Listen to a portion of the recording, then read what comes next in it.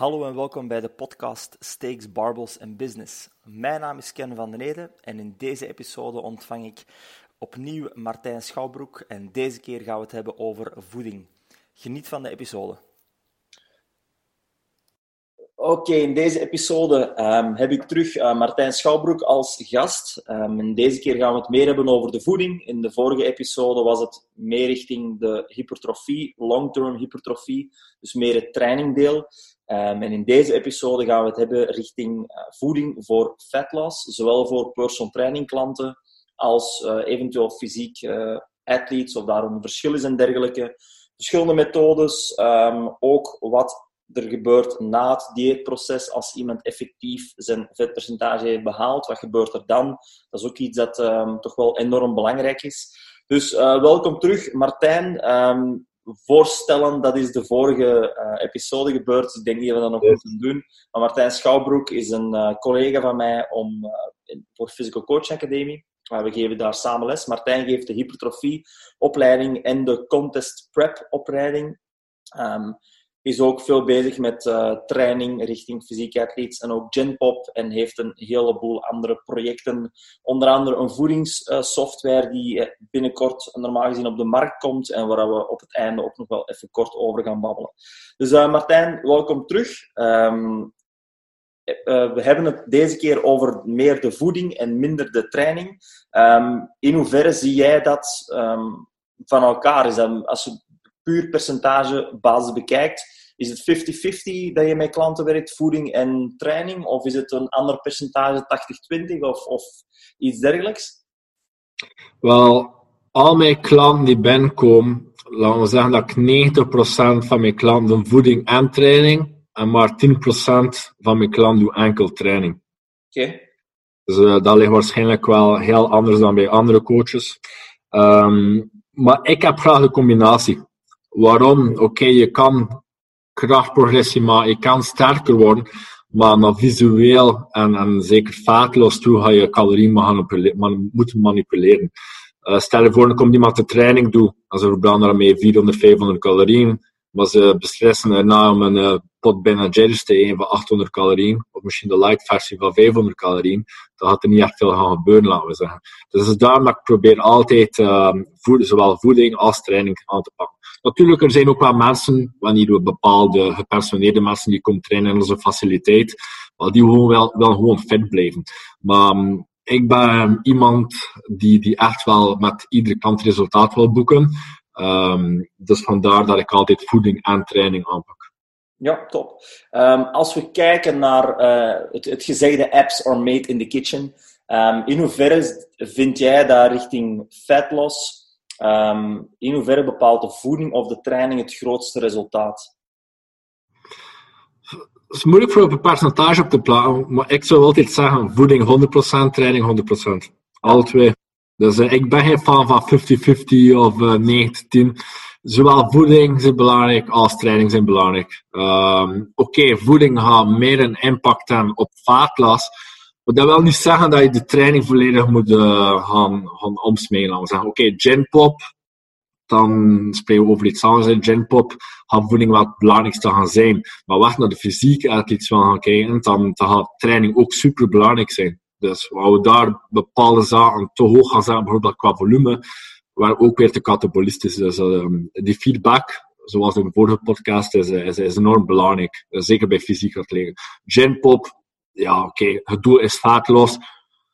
Spiermassa onderhouden zou daar het hoofddoel moeten zijn op het gebied van kracht.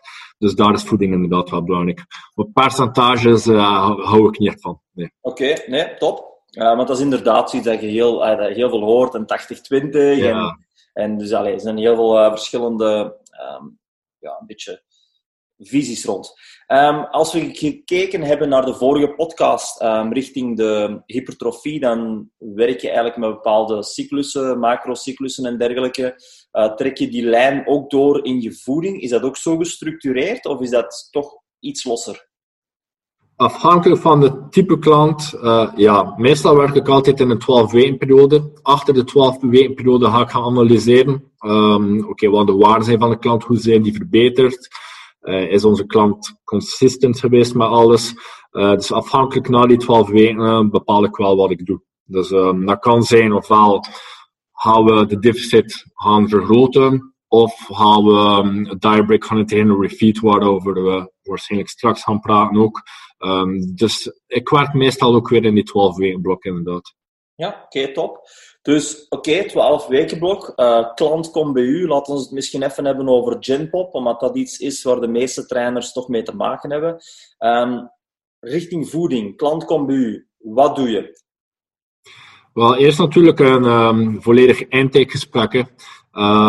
Van wat is de situatie nu? Wat zie je zitten? Qua voeding, bijvoorbeeld, we gaan de klant geen 7 maaltijden moeten geven als ze dat nog nooit gedaan hebben. Dat is uiteindelijk ook niet echt nodig. Het is niet omdat je 7 maaltijden gaat geven dat je metabolisme gaat verbeteren. Dus laten we zeggen, bullshit. Dus intakegesprek is heel belangrijk voor te bepalen wat ik ga doen. Oké, ik werk meestal met vaste voedingsschema's, maar dat wil niet zeggen dat ze geen vrijheid hebben aan de voeding. Naar Genpop toe vind ik het belangrijk dat ze weten wat gezonde voeding is. Dat we vooral op het mentale aspect gaan inspelen. Dus ik geef hen er ongeveer, dat noemen we templates mee van, dat zijn een voorbeeld van voedingsschema's dat ik kan doen, maar ik geef dan ook de optie mee voor flexibel te trekken via MyFitnessPal. Dus ze hebben ook een duidelijk beeld van, dat zijn ongeveer de macro's die je moet nemen, maar een voorbeeld van eiwit, koolhydraten en vetten, zodat ze bewuster worden van, oké, dit mogen we, dit aantal calorieën en macronutriënten mogen we ongeveer respecteren. Wil dat zeggen dat we bijvoorbeeld dat wijntje op de zaterdagavond niet mogen drinken? Je mag dat gerust drinken, maar laat dan bijvoorbeeld een fat source of een carb source weg, zodat je ongeveer weer aan die calorieën zit. Want wat we meestal zien bij onze klanten, voornamelijk bij vrouwelijke klanten dan, 5 dagen, 1700 calorieën. Die zaterdagochtend begint al een groot probleem te worden. De zaterdag en de zondag gemiddeld 3500 calorieën. Dat zijn 7000 calorieën over 2 dagen. Plus 5 maal 1700. Maar als je dat gedeeld door 7, zijn ze ongeveer op een average calorie van 2200. Gaat dat genoeg zijn voor vetloss te stimuleren? Bij 90% van de klanten niet. Dus dat is wat we uiteindelijk willen vermijden. We willen dat de klant een goede balans heeft. Dat ze veel variatie hebben naar de voeding. En dat we niets gaan uitsluiten qua voeding ook. Dus. Ja. Als je werkt met bepaalde templates en in een intake, houd je dan rekening met wat de klant op die moment al eet? Stel dat de klant zegt van oké, dit is mijn voedingsplan en dat is eigenlijk redelijk standaard. Dat is bijna wekelijks hetzelfde. Of probeer je daar toch wel redelijk in om te gooien? Of ga je proberen met die voedingsmiddelen toch het aantal calorieën dat ze moeten halen te bereiken? Er zijn 2 soorten aanpak. De agressieve aanpak, waar ik direct alles ga manipuleren. Of een zachte aanpak. Afhankelijk opnieuw van welk type klant je hebt. Als die klant er echt voor in staat of de goedkeuring heeft van oké, ik wil echt resultaat hebben, dan gaan we de agressieve aanpakken doen. Als bijvoorbeeld iemand je hebt die, we zeggen een 50-jarige vrouw, die al een vaste structuur al heel leven heeft gehad van voeding, dan gaan we wat de zachter aanpakken. We beginnen met oké, we gaan nu proberen je ontbijt wat te manipuleren, dan pas in middagmaal en zo verder. Maar dan is dat van dat flexibel trekken met MyFitnessPal meer bedenkt ten opzichte van die templates dat je goed moet volgen. Dus. Ja. Oké, top. Goed, als we gaan kijken, natuurlijk vooraleer dat je de calorieën kan vaststellen of kan bepalen voor iemand, ga je natuurlijk eerst iemand moeten meten. Er zijn heel veel verschillende meetmethodes. We hebben weegschalen, we hebben calipermetingen. Er zijn zelfs ik weet dat bij sommige atleten, en dat deed ik vroeger ook als ik echt atleten heb, eventueel eens een DEXA-scan laten doen. Wat zijn dingen waar jij voorstander of zelfs tegenstander van bent? Wel, je zit ook weer maar welke populatie heb je voor. Like een Genpop Cloud, moet je dat meten? Moet je een vetpercentage meten? Niet echt. Ten opzichte van een fysiek client, oké, waar ik echt wel goede data wil hebben. Er zijn heel veel meetmethodes, eigenlijk de Embody, die gebruik ik zelf voor mijn Genpop clients, maar gebruik ik niet voor mijn fysiek clients. Voor mijn fysiek clients gebruik ik de skin calipers. Waarom? Oké, een skin caliper gebruiken bij een Genpop client, 1, een beetje awkward, en 2, ook niet echt accuraat. Dan de Embody-analyse voor Genpop is heel makkelijk. Je hebt bepaalde data die je eruit haalt die redelijk accuraat is. Maar een Embody bijvoorbeeld voor je fysiek client is bijna onmogelijk om mee te werken, want de glycogeen-status van je fysiek lijn gaat enorm veel gaan wijzigen, afhankelijk van waar je bijvoorbeeld die diet break of refeed gaat integreren. Het probleem is dat je glycogeenstatus, laten we zeggen, je geen capaciteit vergroot, is dat zogezegd je spiermassa gaat vergroten. Is dat waar? Nee, het is gewoon meer vochtophoping dat je creëert, waardoor dat je spiermassa, je lean body mass, uiteindelijk omhoog gaat. Dus dat zijn de zaken waar je er veel rekening mee moet houden. Ik zie vaak op Instagram van coaches, mijn klant heeft 3,6 kilo spiermassa gewoon op 2 weken. No way. Het is gewoon je voeding dat er gemanipuleerd wordt, waardoor er waarschijnlijk meer vochtophoping is binnen je spiercel. Of iemand die van keto komt naar iemand die koolhydraten integreert, waardoor dat er meer glycogeenopslag is, waardoor dat de spiermassa gaat vergroten. Dus uiteindelijk geen enkel meetmethode is accuraat. En er is een heel groot verschil tussen lean body mass en skelet muscle mass. Lean body mass is totale gewicht minder vetmassa, wat uiteindelijk je spiermassa is, maar ook alle andere substanties in je lichaam. Ten opzichte van skelet muscle massa, wat uiteindelijk je pure spiermassa is, ontrokken van alle andere substanties. Dus dat is een heel groot verschil. Meestal geen één enkele meetmethode gaat skelet muskelmassa gaan berekenen. Dus ieder methode is ook manipuleerbaar. Als ik beslis voor morgen een dikzaal te gaan doen, maar ik eet vanavond om 10 uur nog een pizza van Domino's met heel veel zout op, dan gaat mijn spiermassa zogezegd hoger zijn. Is het accuraat? Niet echt. Dus. Maar wat ik voorstel is, Caliper is een heel goede tool voor fysiek lines, maar voor Gympop, als je geen toegang hebt tot een InBody, gewoon gewicht meten en misschien omtrekken meten. Maar omtrekken zijn ook enorm mentaal bevorderend voor de klant als ze dat zien omlaag brengen. Dus er zijn heel veel methodes, maar wat ik haat ten opzichte van coaches, ten opzichte van andere coaches, is dat iedereen strijdt van die percentages. Percentages is maar een getal. En zeker in perspectief van fysiek clients. Ik ga niet op het podium stappen en zeggen, ik ga 5%, ik moet gewoon Dus een percentage maar een percentage. Dus daar werk ik ook niet. Met de kalipers werk ik enkel nog maar met de totale som van millimeters, die ongeveer overeenkomt met een percentage. Maar ik geef nooit exacte percentages mee. Dus. Ja, oké. Heel interessant. Heel interessant. De InBody, er zijn natuurlijk heel verschillende soorten in, denk ik. Hè? Een model dat je zegt van ik werk daarmee, ik vind dat wel interessant, want ik denk dat je daar ook een heel grote range in hebt van toch wel redelijk goedkoop. Ik weet niet wat InBody een goedkoop model heeft, maar je kan daar heel ver in gaan, denk ik. Hè? Ja, ik heb de 77. Eerlijk gezegd, dat is het duurste model. Het is niet echt beter dan de 72. Ja. Dus wat ik zo voorstel is de 72. Als je die wel gebruikt voor Gympop, like wat ik zei, er zijn genoeg andere mogelijkheden met gewicht en omtrekken mee, waar je echt gewoon iemand bepaalde data wil meegeven, die redelijk consistent is en accuraat, dan is een InBody 72 meer dan genoeg. Je hebt de 120 ook nog, maar daar heb ik vroeger gehad en heb ik redelijk veel errors mee gehad en was niet zo accuraat in mijn ogen. Dus. Okay. Top, oké. Dus de klant is bij u gekomen, je hebt een intake gedaan, je hebt ook de meting gedaan, laat ons zeggen Gympop met de InBody meting dan. Wat is de volgende stap? Ga je dan al direct bepaalde calorieën gaan berekenen? Of ga je dan, als je merkt dat uit het voedingsdagboek dat de klant zijn voeding eigenlijk volledig fout is, met heel veel fastfood en dergelijke in. Ik weet dat sommige coaches, ik persoonlijk ook, ik ga eerst proberen de voedingsmiddelen zo gezond mogelijk te krijgen, alvorens dat ik meer met calorieën bezig ben. Maar ik weet dat jij dat, denk ik, iets anders doet, dat je al redelijk sneller richting die calorieën gaat. Kan je daar iets meer info over geven, hoe dat je dat exact aanpakt en waarom dat je dan ook direct iets zou doen? Wel, inderdaad, ik ga meestal de agressieve aanpak gaan hanteren, omdat ik wil resultaat boeken met iedere klant die bij me komt. Het moet natuurlijk haalbaar zijn, want het is daar weer dat we de optie hebben van templates of MyFitnessPal. Maar zouden alle twee rekenen uiteindelijk met calorieën. Dus we gaan inderdaad van calorieën gaan berekenen, afhankelijk van welk type klant je natuurlijk voor je hebt. En dat doen we door de maintenance scales, door de Catch-McCardle-formule te gaan gebruiken.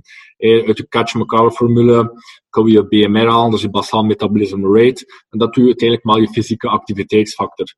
Wat bij Gympop meestal een lage kant is, wat we daar meestal gebruiken, is een light active, en dat is 1,375, dacht ik. En toch bij meer de actievere mensen is 1,55. Maar als iemand hebt Gympop laten we zeggen, 30% body fat, en je ziet dat ze echt obese zijn, dat we een caloriedeficit mogen creëren. Hoe meer iemand zijn body fat is, hoe groter een deficit dat we kunnen gaan. Ook, wat je meestal gemerkt bij Jump-up klanten, is dat ze binnenkomen en zeggen van, ja, ik ben obese, maar ik eet amper. Ik kan een ontbijt en mijn avondmaal en toch verdik ik. De realiteit in 99% van de klanten is dat ze gewoon te veel eten, maar dat ze er niet bewust van zijn. Ja. Dus meestal gesprek 1 ga ik dan niet op ingaan, maar ik zie bij gesprek 2, bij de meting 2, dat ze amper resultaat hebben, ga ik er daar wel mee gaan confronteren, eerlijk gezegd. Dus. Ja, dat is iets dat heel veel voorkomt. Hè. Ik heb zelf een aantal klanten ook, en als je dan in de intake vraagt wat ze eten, dat is super gezond, goed ontbijt, of soms geen ontbijt, goed, maar dan eten ze wel een paar crackers voor middagmaal en 's avonds gewoon aardappelvlees en groenten. Ja, goed, maar daar gaat je natuurlijk niet, daar word je niet obese van, dat kan niet. Nu is het wel zo dat ik wel merk, om heel even kort over die klanten door te gaan, dat als je dan bekijkt naar het vetpercentage, het gewicht en de lengte, en je gaat daar een bepaalde calorieën op gaan berekenen, dat ze eigenlijk in het begin misschien wat gaan bijkomen, maar ze toch echt wel soms hun voeding zelfs bijna niet opkrijgen als je die calorieën gaat berekenen. Merk je dat, of gaat je dan eerder laag beginnen en dan stelselmatig opbouwen, of hoe doe je dat? Wel, gisteren had ik zo'n type klant, vrouw 77 kilo, nu zijn we 2 maanden verder, 70 kilo. Haar feedback in het begin was inderdaad, ik kreeg mijn eten bijna niet op. Maar waarom krijg je eten niet op? Het is niet omdat je zogezegd minder calorieën consumeert, want je consumeert minder calorieën dan ervoor, sowieso. Maar waarom krijg je het niet op? Omdat de verzadigingsgraad van het eten gewoon veel hoger ligt. Dat is de reden waarom je denkt dat je meer aan het eten zit. Maar je zit niet meer aan het eten. Je verzadigingsgraad, vooral van die eiwitten, is een stuk hoger ten opzichte van processed food. En dat is de reden waarom je uiteindelijk meer verzadiging hebt. Maar dat is uiteindelijk wel goed, want hoe meer verzadiging je hebt, hoe minder cravings je hebt, en met gevolg dat je uiteindelijk wel blijft vermageren. Dus er zijn veel mensen die zeggen van, ik mag meer eten en ik vermageren. Nee, je mag niet meer eten in termen van calorieën, maar je verzadiging ten opzichte van die chips en die burgers en allemaal liggen gewoon een stuk hoger. En dat is de reden waarom je vermagert. Ja, inderdaad. Dat is inderdaad een heel goed punt. Dat we inderdaad zeker met onze klanten wel kunnen overleggen dat we er eigenlijk voor gaan zorgen dat ze gewoon veel beter verzadigd zijn. En dat al die lege calorieën, zal ik zeggen, dat die je direct terug een hongergevoel geven. Hè. Om even terug te gaan. We hebben onze meetmethodes gezien. We hebben een intake gedaan richting Gen-pop. We hebben een caloriedoel gesteld. Als we dat gaan kijken in uw macrocyclus van 12 weken, gaat je dan in principe ook elke fase, dus laten we zeggen om de 3 weken opnieuw meten en een nieuw doel stellen? Of zeg je van, als we resultaten zien, dan blijft dat hetzelfde? Of gaat het toch constant blijven switchen, omdat je van accumulatie naar intensificatie gaat en dus daar ook wel een bepaalde cyclus in wilt maken qua voeding? We zitten weer met die 2 groepen in, laten we zeggen, de Gen-pop ten opzichte van de fysiek. Gen-pop, accumulatie, intensificatie, dat is de term, maar het is niet dat ze in extremiteiten gaan. Dus uiteindelijk wat ik doe bij Gen-pop is, ik ga een voorbeeld geven, laten we staan op 2500 calorieën, of voor meestal wel een 15 of 20% deficit is. We bekijken achter 2 weken wat dat zegt. Als we progressie maken, het volgende gesprek is meestal bij mij achter 4 weken. Dat we de data gaan evalueren, bekijken we als we honger en dit en dat. Moesten we zien dat de progressie de laatste week begint te stagneren, dan ga ik meestal van die 2,5 naar die 2350. Zie je, dus ik ga het ook weer gaan, gaan periodiseren, hier meer in lineair gaan periodiseren, laten we zeggen, lineair naar beneden gaan brengen. Die BV-gesprek hebben we op 2350, meestal gaat het ook weer bij stagneren, gaan we naar 2150. Waarom doe ik dat? Gewoon omdat er gaat blijven progressie zijn. Gaan we blijven progressie maken op die 2500? Ja, want de rate of fat loss zal een stuk minder zijn ten opzichte van dat we van 2005 naar 2250 naar 2100 of misschien zelfs 2000 calorieën gaan. Ja, en toen hebben we bepaalde zaken dat we ook toevoegen. Bijvoorbeeld, we gaan van stappen, we starten bij stappen. 6000 stappen per dag, fase 1. Dan gaan we fase 2, 8000 stappen. Fase 3, 9000 of 10.000. Afhankelijk van wat de mogelijkheden zijn van de klant natuurlijk opnieuw. Dus we gaan ook weer op alle parameters gaan spelen. Dus. Ja, interessant. Als je gaat kijken, we hebben zowel, je hebt verteld over de calorieën verlagen, als eventueel ook de stappen naar boven. Gebeurt dat gelijktijdig? Of is er iets dat je zegt van, dat doe ik eerst en dat doe ik daarna? In termen van calorieën gaan verhogen bedoelen? Of? Nee, calorieën verlagen. Dus van die 2500 naar 2350 en dan 2150. Dus dat is lineair de calorieën verlagen. En dan heb je ook gezegd van, we gaan ook lineair de stappen verhogen. Is dat iets dat gelijktijdig gebeurt? Dat je zegt van, oké, we gaan in de volgende fase naar 2350 plus 2000 stappen meer? Ja, inderdaad. Waarom is gewoon, ik wil stagnatie voorkomen en met die twee zaken dat we gaan manipuleren, zijn maar zeker dat er opnieuw resultaat zal zijn. Dus, oké, dat is ook iets voor duidelijk te zijn. Calorieën is één iets, maar het is je calorieën en je macronutriënten. Oké, je macronutriënten, hitten en numbers zijn belangrijk, maar je micronutriënten zijn uiteindelijk ook belangrijk. Dus wat je zegt van voeding is ook wel een belangrijk punt. Maar daar, in de fitnessindustrie zijn er daar twee werelden. Van de wereld van calorieën gaan tellen en de wereld van hormonale problemen oplossen en micro's en et cetera. En volgens mij de beste balans is ergens door het min. Dus calorieën zijn belangrijk, maar wat je de mensen geeft en wat je de mensen in hun mond laat steken zijn ook enorm belangrijk. Dus ik denk dat dat wel belangrijk is voor te weten van de balans moet er zijn en dat is gewoon alle twee kanten goed gaan respecteren. Ja, dus niet only if it fits your macro, dan is het goed. Dat is niet echt... Nee. Daar geloof ik ook niet in. Want die micro's gaan natuurlijk wel bepalen hoe je slaapt, stressniveau, et cetera. Dus zo is dat. Inderdaad. Laten we het even hebben over die macro-percentages. Ga je daar heel fel in spelen? Of is er toch een bepaalde vaste lijn die je erin vasthoudt? En laat ons het gewoon even puur hebben over GenPop. Of ga je daar ook in periodiseren met percentage vet dat naar boven gaat, naar beneden, carbs? Ik weet dat we in de vorige podcast... denk ik dat we ook iets hadden gezegd over de vetten die misschien wat hoger zijn in een intensificatie of zo, pre-workout. Of is dat iets dat je ook met GenPop doet? Of is dat puur alleen richting fysiek? Voor fysiek ga ik meer met de macro's gaan spelen, met de voornamelijk koolhydraten en vetten in de intensificatiefases misschien. Maar bij GenPop meestal echt een stabiele lijn. Wat is een stabiele lijn? Like je protein target dat je moet bepalen voor de GenPop clients is 1 afhankelijk van ben je in een deficit of niet in een deficit en 2 je leeftijd. Dus dat zijn de 2 parameters. En meestal de ideale range is 2,3 tot 3,1 gram per kilo lean body mass. Dat is niet totale gewicht, lean body mass. En meestal waar ik mee start is de average van die 2 getallen. Stel je voor de range tussen de 160 en 200 ligt, dan pak ik 180. En dan afhankelijk van de biofeedback van je klant, like de volgende maand, als ze zeggen van, ze zijn goed verloren in vet, dus we gaan de calorieën stabiel houden.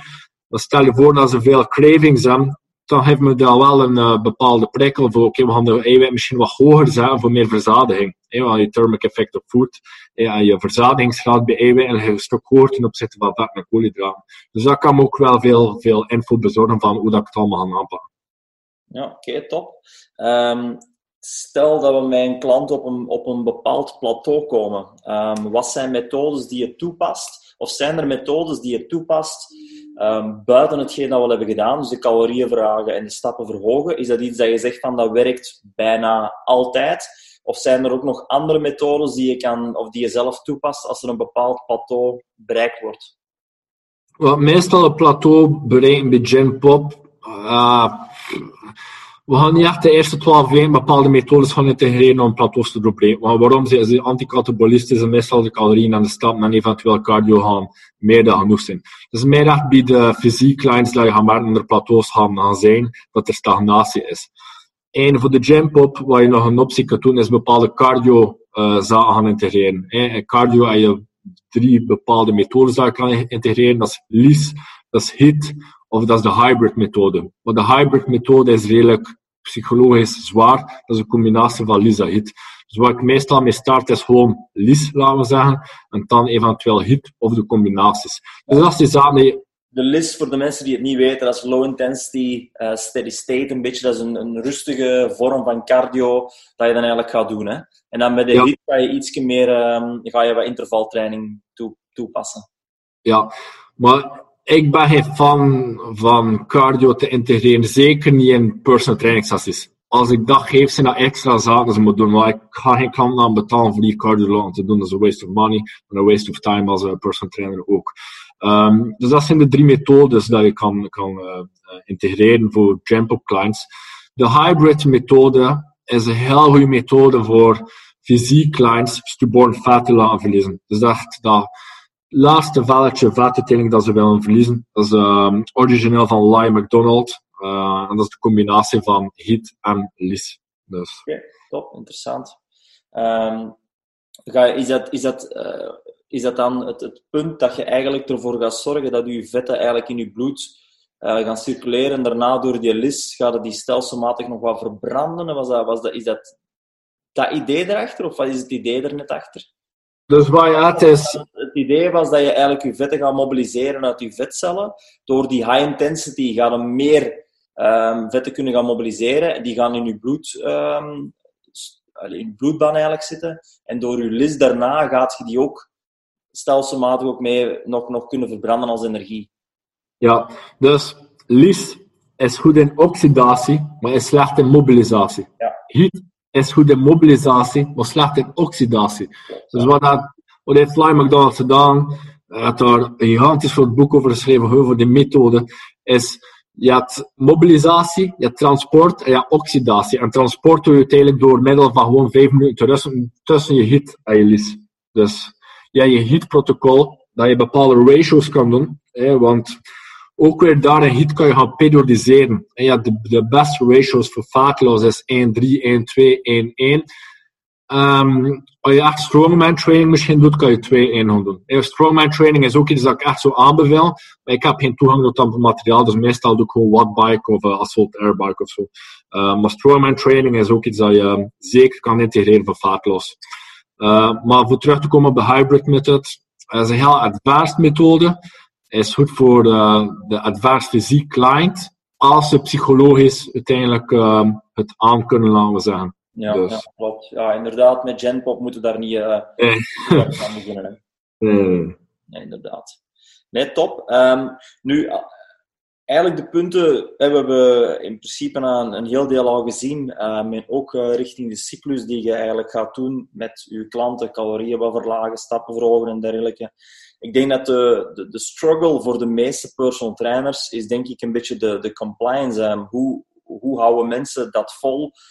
Heb je daar bepaalde tips mee hoe jij dat aanpakt? Om mensen toch een beetje on track te houden met hun voeding? Is dat door gewoon heel veel communicatief te werken? Is dat door die biofeedback? Of heb je daar nog andere middeltjes voor die je toepast? Wel, één variatie is een heel belangrijk punt, denk ik, op vlak van voeding.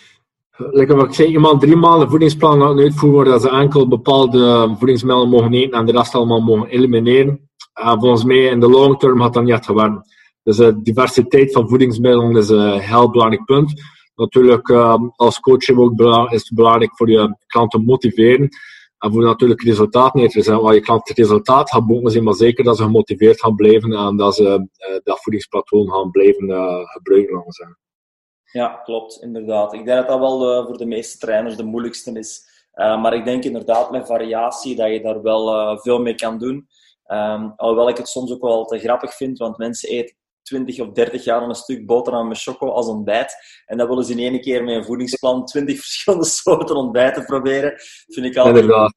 Maar ja, ik denk inderdaad wel dat je daar toch bepaalde variaties in moet gaan doen. Heb je daar gewoon voor jezelf ook een bepaalde lijn in? Ik heb bijvoorbeeld 5 ontbijtopties. En ik heb echt de volgende weken die en dan die. Dus bij mij staat dat heel standaard vast welke opties ik laat opvolgen op elkaar.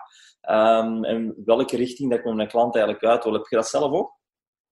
Wel, na 4 weken heb ik een gesprek met mijn klant en dan vraag ik van oké, zijn er zaken dat je echt wil wezen dat je beu bent? En dan gaan we daar gaan op inspelen. Wel, ik zelf heb 6 opties naar ontbijt toe.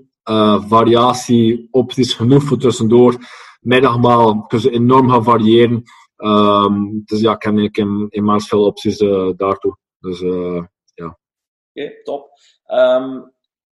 Zet je voorstander van bepaalde dingen Zoals carb backloading, door je koolhydraten later op de dag te zetten. Zijn er zo bepaalde dingen waar je wel voorstander van hebt? 's Morgens vlees of 's avonds vlees, vis door de dag en enkel 's avonds vlees. Ik weet dat er zo heel veel van die verschillende methodes zijn, heel veel dingen op de markt zijn. Is dat iets waar je rekening mee houdt? Of ben je echt bijna 100% gefocust op de voeding die ze binnenkrijgen en het aantal calorieën? En dat gaat meestal het resultaat geven? Of ga je ook wel of ga je ook bepaalde methodes toch toepassen in de voeding? Hangt af van biofeedback opnieuw. Hè. Als ik bijvoorbeeld carbs geef in de ochtend bij mijn klant en ze zijn tot 3 uur later heel moe ervan, moet je daar als coach genoeg info geven van oké, we gaan dat hier gaan roteren. Ook als je klant heel moeilijk in slaap valt, komt dat een indicator geven van oké, ik ga s'avonds misschien wat meer koolhydraten gaan integreren voor je serotonine te gaan opwekken en zo verder. Dus biofeedback is daar echt wel heel belangrijk. Wat ik meestal prefereer, het is geen verplichting, maar ik schrijf op mijn schema's onderaan extra nota's van indien je sport liever een maaltijd met koolhydraten na de training te absorberen. Gewoon vanwege die gluten-4, insuline, sensitiviteit en zo verder. Maar het is geen verplichting. Ik wil niet de mensen, zeker de gympop-klanten, niks gaan verplichten. Integendeel, tot fysiek clients zeg ik wel, oké, pre-workout, misschien dan intra en post, en dan post 2, dit moet je gaan consumeren. Dat wel. Ja, dus... Maar ook weer daar, je timing van je macro's is veel minder belangrijk dan de hoeveelheid macro's en wanneer je ze opeet. Dus je timing is niet zo belangrijk. Oké, zeker. 2 vraagjes daar rond. Bij Genpop, eerst post-workout shake is voor u niet super belangrijk dan? Nee, Genpop zeker niet. Probleem, shakes kunnen goede tools zijn als je klant bijvoorbeeld heel veel werkt en makkelijk voor je voeding te consumeren, zeker je eiwitinname. Maar in perspectief van post-workout een shake gaan consumeren, een shake zijn liquide zaden gaan veel minder gaan verzadigen dan vaste voedingsmiddelen. Dus ik heb liever dat ze iets gaan eten, enkel als er biofeedback is van ik heb te weinig tijd voor het eten, geef me wel liever een shake of een protein bar.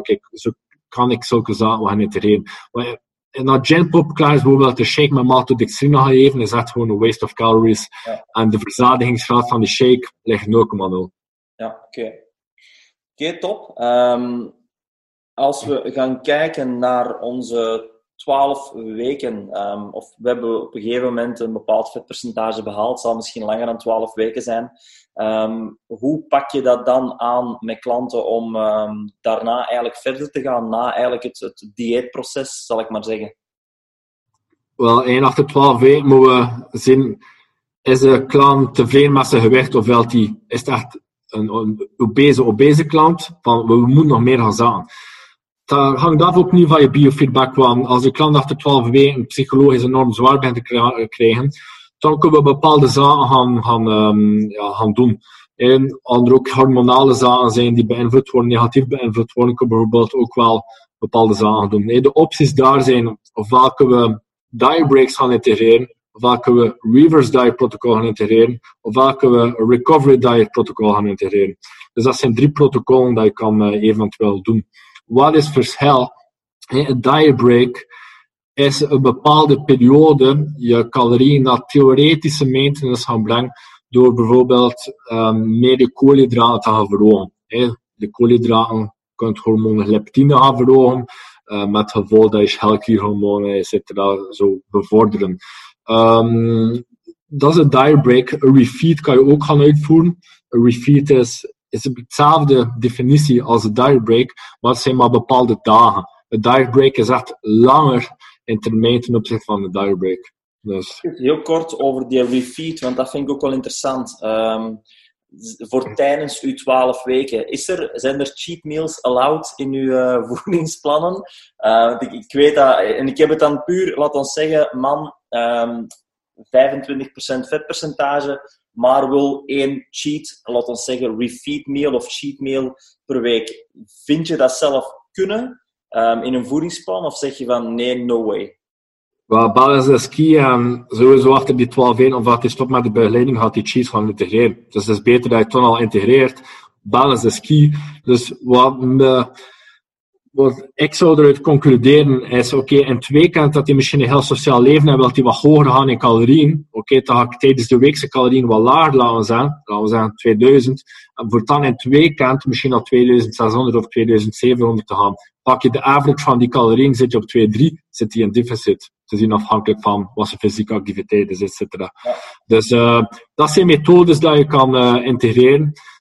Vooral misschien bij vrouwen, die in het weekend misschien wat losbandiger zijn met calorieën. Maar probeer het wel dan te trekken via MyFitnessPal, dat niet gigantisch erover zit.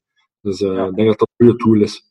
Ja, ik denk dat dat wel ik denk inderdaad, ook met zo'n cheat meals, zeker als je op restaurant en dergelijke gaat, is dat onmogelijk te weten hoeveel calorieën, want er worden zoveel stoffen of dergelijke aan toegevoegd, ook om het lekkerder te maken. Ik denk dat mensen daarvan versteld zouden staan hoeveel dat een salade op restaurant meer aan calorieën heeft dan dat je thuis zelf zou maken.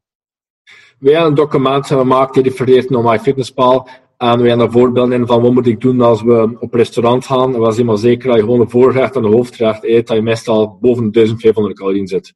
Ja. Dus wat wij dan proberen als feedback mee te geven, oké, ga gaan eten, probeer wat te kijken naar de opties natuurlijk. Maar laat gedurende die dag bijvoorbeeld die 40 gram noten weg, laat die 30 gram pindakaas weg, laat die avocado weg. Ja, zulke zaken. Dus. Oké, nee, top, heel goed. Goed, even terug. Fast forward, dus we hadden het al over de refeed meal en een bepaalde refeed periode. Waren er nog dingen? Je had het ook iets over reverse diet, denk ik. Hadden we ook nog niet gezien. Reverse diet en recovery diet. Dus reverse diet is wel meer voor iemand die zijn gewicht bereikt heeft. Wat doen we bij reverse diet? Stel je voor onze klant zijn eindigt op 15% waar hij dolgelukkig is. Maar is geëindigd op 1850 calorieën. Is de bedoeling dat we op die 1850 calorieën blijven voor de rest van ons leven? Absoluut niet. En dat is waar ik merk dat coaches het vaak moeilijk mee hebben. Dus wat je dan doet, is van die 1850 calorieën stapsgewijs naar maintenance gaan. Wat stapsgewijs? Plus 50 à 150 calorieën. Grotendeels door koolhydraten te verhogen, maar ook door je vet te gaan verhogen. Dus 75-25%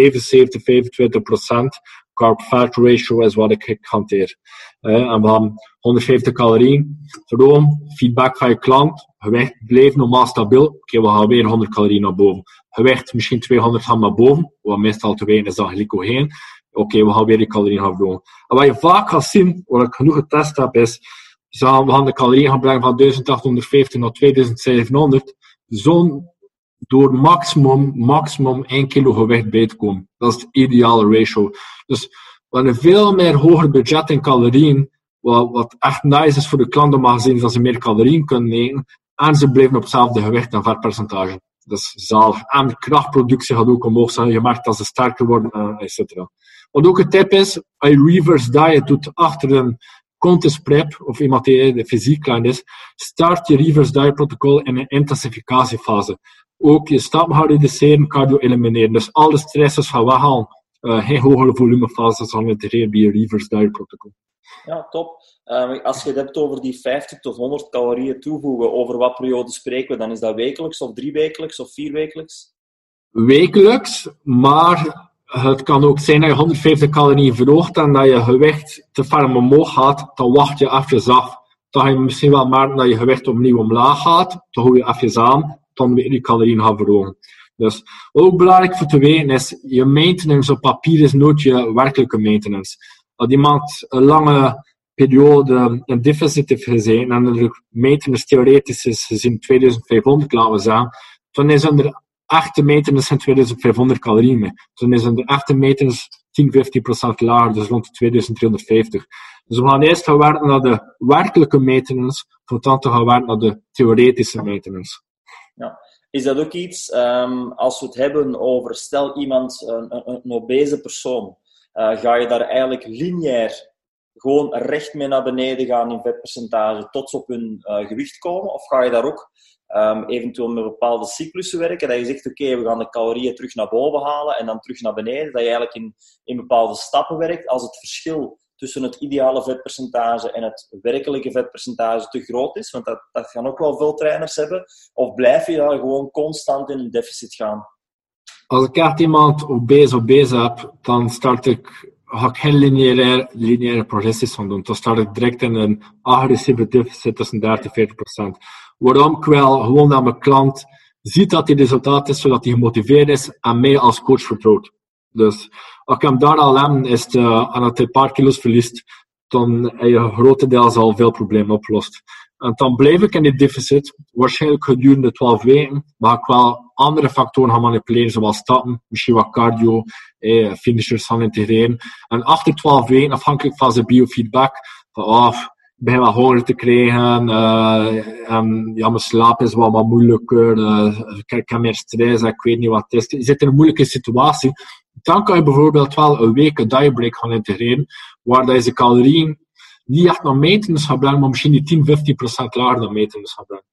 Ja, klopt. En dan, achter die week, waar dat we ook de calorieën hoger zijn en dit en dat, achter die week kun je opnieuw naar het deficit gaan. Ja, super interessant. Zeker en vast ook de aanpak. Een iets agressievere aanpak. Maar ik denk wel dat dat zeker richting die klanten qua motivatie een enorm voordeel geeft. Want inderdaad, als je die mensen een kleinere range geeft onder hun maintenance, en je weet van oké, uiteindelijk gaan ze hier wel van afslanken, maar de eerste 3-4 weken hebben ze geen resultaat. Zeker in dat cliënteel gaan dat nooit volhouden. Dus ik denk dat we dan inderdaad zo snel mogelijk resultaten moeten boeken. Yes. En dat zeker interessant is. Want dan de laatste optie die je had was recovery diet. Ja. Maar dat is uiteindelijk enkel voor mensen die heel lang in een deficit zitten hebben. Bijvoorbeeld verkeerde aanpak, fysiek client. Een man geëindigd op 1500 calorieën. Ik zeg nu maar iets. En die heel veel hormonale problemen had. Libido omlaag. Alles uiteindelijk. Misschien een bloedanalyse laten doen.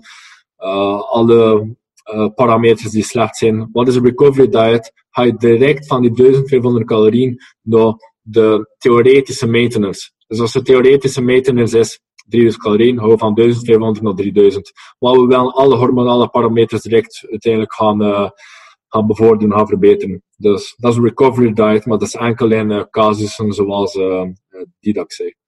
Ja, want dat hebben we natuurlijk ook wel. Ik denk dat er heel veel klanten zijn die hun lichaam eigenlijk zo verstoord hebben door bepaalde diëten te volgen, door heel lage caloriediëten, door puur te leven op shakes, noem maar op. Dat zijn ook wel punten die je waarschijnlijk dan in de intake eruit haalt. Is dan de approach die je doet, is die meestal hetzelfde? Of uiteraard, denk ik, misschien ook wel afhankelijk van klant tot klant, uiteraard. Maar stel dat iemand, laat ons zeggen, een jaar op shakes heeft geleefd. Zo zijn er effectief mensen of die heel laag in calorieën of die heel lang keto-plan hebben gedaan. Dan ga je toch sowieso wel de klant moeten even inlichten dat er niet direct, of misschien zelfs een gewichtstoename zal zijn in het begin. Of heb je daar tips bij die er toch voor zorgen dat iemand toch redelijk op niveau blijft? Wel, als iemand had dat hij heel lang op keto heeft gezeten, moet je wel afvragen van, heeft mijn klant effectief zo laag in calorieën gezeten? Of beweren ze dat het zo laag in calorieën hebben gezeten? Dat heb ik ook wel gemerkt de laatste jaren, dat vaak klanten niet eerlijk zijn. Als ze echt in realiteit zo laag in calorieën gezeten hebben, het natuurlijk hindert van je deficit te gaan. Toch ga je dan een protocol, reverse diet protocol gaan integreren. Start je, misschien zelfs op 1000 calorieën, kun je het aantonen dat ze op 1000 calorieën zijn, gewoon op 1200 calorieën. Maar gaan we ook, wat je meestal ziet met mensen die toch heel lang keto gedaan hebben, is dat ze heel veel cardiovasculaire activiteiten doen, dat trainingsvolume immens hoog is. Dus dat geeft me genoeg info van wat je calorieën gaat verhogen stapsgewijs, wat je cardiovasculaire activiteiten volledig gaan elimineren als ze psychologisch er klaar voor zijn, anders gaan we het gaan reduceren. We gaan je stappen gaan reduceren en we gaan qua krachttraining puur gaan werken op functionele hypertrofie, maximum 8 à 10 reps, dat is dan meer echt de sarcoplasmatische hypertrofie. Maar meestal mijn rep range daar op kracht is 5 à 7, 6 à 8. Als je merkt dat ze sterker worden, maar dat meestal in de body, dus meer de fase body recomposition, dat hun lichaam echt wel volledig verandert. Dus ja, als ze volledig zo lang in keto gezeten hebben, is dat een goed protocol voor uiteindelijk uit te voeren. Ja, maar super interessant. Je moet gewoon weten, zijn ze eerlijk of zijn ze niet eerlijk. Maar ik ken al veel mensen, like wat je zelf zei, gehad van, ja, ik zit op 1200 calorieën als man, maar ik vermager niet. dat gaat in 99% van de gevallen niet zeker zijn. En moest ik iemand aan die keto gedaan op 1000 calorieën, wat ik ook niet vaak doe, maar wat ik voorstel is toch voor echt een volledige bloedanalyse te doen, voor te kijken of er effectieve zaken zijn die tekorten zijn en zo verder. Dus.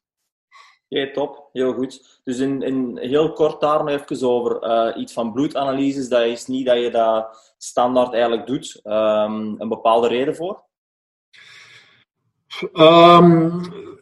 Op vlak van klant binnenkomen en direct alles gaan voor je neus gaan leggen van je moet bloedanalyse doen, je moet biofeedback invullen, je moet al die supplementen allemaal komen. In mijn ogen is dat te pusherig. Maar als ik merk dat mijn klant geen progressie maakt en we doen er alles aan en mijn klant ook, ga ik wel even bloedanalyse gaan voorstellen. Maar dat is wel wat ik meer doe like bij fysiek clients. Daar ga ik meestal direct over naar bloedanalyse. Gewoon voor te zeker ervan te zijn dat ze oké zijn. Dus. Ja, oké. Misschien een goede laatste vraag om te eindigen. Richting vetloss. Werk je met supplementen? Zo ja, wat zijn uw top 3 supplementen voor vetloss? 1. Caloriedeficit. 2. Caloriedeficit. 3. Caloriedeficit. En waar kan je die kopen? In de caloriedeficitwinkel.be. Dus, dat een goede markt zijn. Nee, er zijn supplementen die vaatloos kunnen bevorderen, maar laten we zeggen, de legale supplementen, cafeïne, wat is en nog andere zaken ook. Maar die stel ik niet echt voor, eerlijk gezegd. Dus, ik ben er zelf ook totaal geen voorstander van. Maar je ziet het toch ook wel vrij veel verschijnen dat toch wel dat ze voor de quick fixes gaan en proberen dingen extra te verkopen. Maar ik denk inderdaad dat dat absoluut niet nodig is. Nee. Like cafeïne, als je nog nooit cafeïne gesupplementeerd hebt, kan dat werken. Cafeïne, maar ook maar de eerste 6 weken. Maar het probleem met cafeïne, dat supplementeren is redelijk gevaarlijk, laten we zeggen. En ook op lange termijn gaat het effect van vaatloos een stuk gereduceerd worden. En enkel het nadelige effect van je slaap te interrupten, laten we zeggen, blijft bestaan. Dat is het enige. Maar supplementeren naar vaatloos, nee. Er zijn mensen die doen, er zijn coaches die doen. Kan ermee inkomen, misschien bij bepaalde zaken, maar het is niet iets wat ik prefereer. Dus. Oké, top. Heel goed. Even kort nog over uw voedingssoftware. We hadden gezien dat je ook met templates en dergelijke werkt. Zijn dat dingen in de voedingssoftware die je op de markt gaat brengen? Zitten daar echt standaard templates in? Kan je misschien eens uitleggen wat de grootste meerwaarde zou kunnen zijn voor de personal trainer om met zo'n software te werken? Wel, alles die ik de laatste jaren uiteindelijk opgemerkt had, laten we zeggen, zit er standaard in. Dus ook alle calculators zijn erin, dus je kan zomaar direct alles gaan brengen van je klant. Alle templates ga ik ook gewoon mee standaard erin steken. Natuurlijk, ik kan een heel ander perspectief hebben op vlak van coaching ten opzichte van een andere coach. Maar al die zaken, je kan ook zelf je eigen templates gaan namaken, zodat je niet telkens moet opnieuw gaan maken. Dus dat is wel het voordeel ervan. Ik ga heel veel variatie gaan meegeven in de voedingssoftware.